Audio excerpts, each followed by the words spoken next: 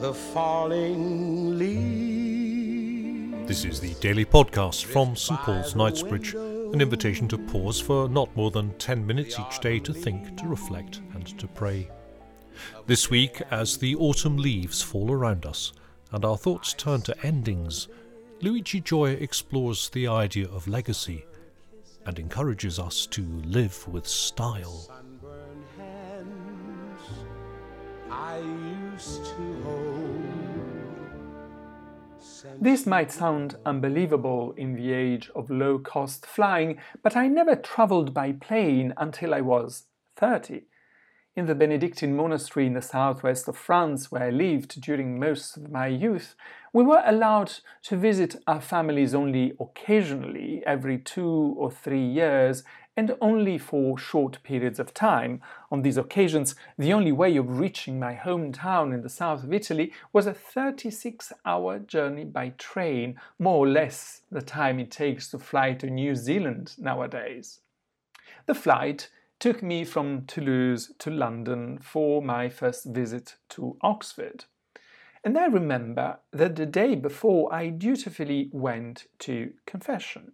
If the plane crashed, I thought then I would die in a state of grace, as we used to say. Most practicing Christians nowadays might smile at this behavior, but during my early years in the monastery, I met many older monks and priests almost obsessed about making sure they would die in a state of grace and pray to be granted that which, according to another expression, was referred to as final perseverance. Some would scrupulously wear the so-called scapular of Our Lady of Carmel, a kind of necklace made of 2 squares of brown tissue connected by a string, meant to represent a miniature religious habit. Those who died wearing this scapular were promised final perseverance, that is, to be in a state of grace in the instant of death, and therefore the guarantee of going to heaven.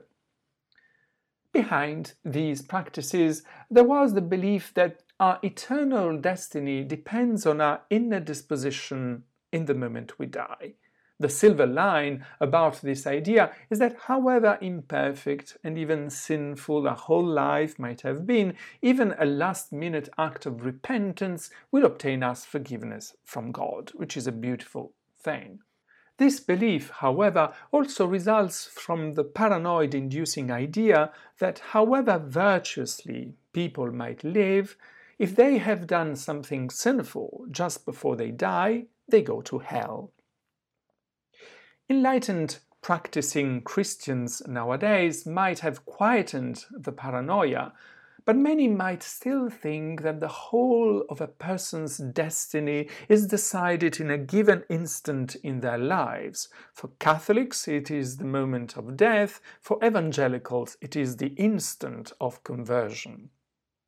This idea is misleading both from the viewpoint of a human experience and of Scripture.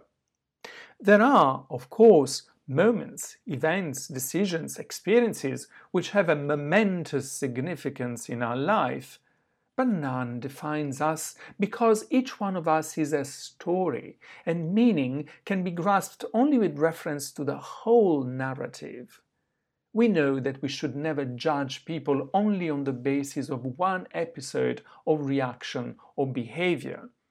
This is why knowing people takes time. It is only thanks to a familiarity built over a long period of time that we start feeling that we truly know someone, and therefore we become able to put into perspective the occasional blips, failures, arguments, and even more serious misbehaviors. So, even if the last memory I have of someone who passes away happens to be an unpleasant one, it will not define the memory I will keep of this person. If we, as human beings, are capable of this holistic view with regards to each other's lives, how much more God? The way we see God dealing with us in Scripture confirms this human experience. One of the most common metaphors of the way God relates with His people is journeying. What matters is not where anyone is at any given moment, but the way we have walked, where we are going, and the fact that we keep moving. Some journeys are more linear, others are very sinuous, and seen from above often give the impression of going nowhere until again they might find a direction.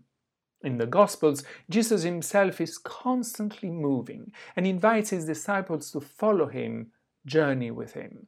But even if we do not walk with him, he remains with us.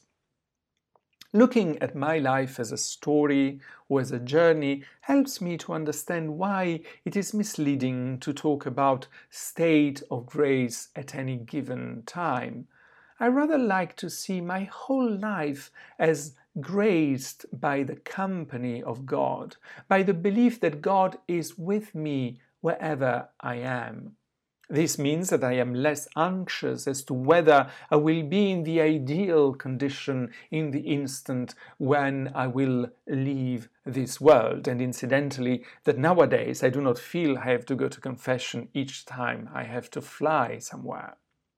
I am very fond of an episode of the life of St. Aloysius of Gonzague, who one day, as he was playing with other young Jesuits, was asked what he would do if someone told him that he was going to die in the following 10 minutes. His reply was, "I would keep playing."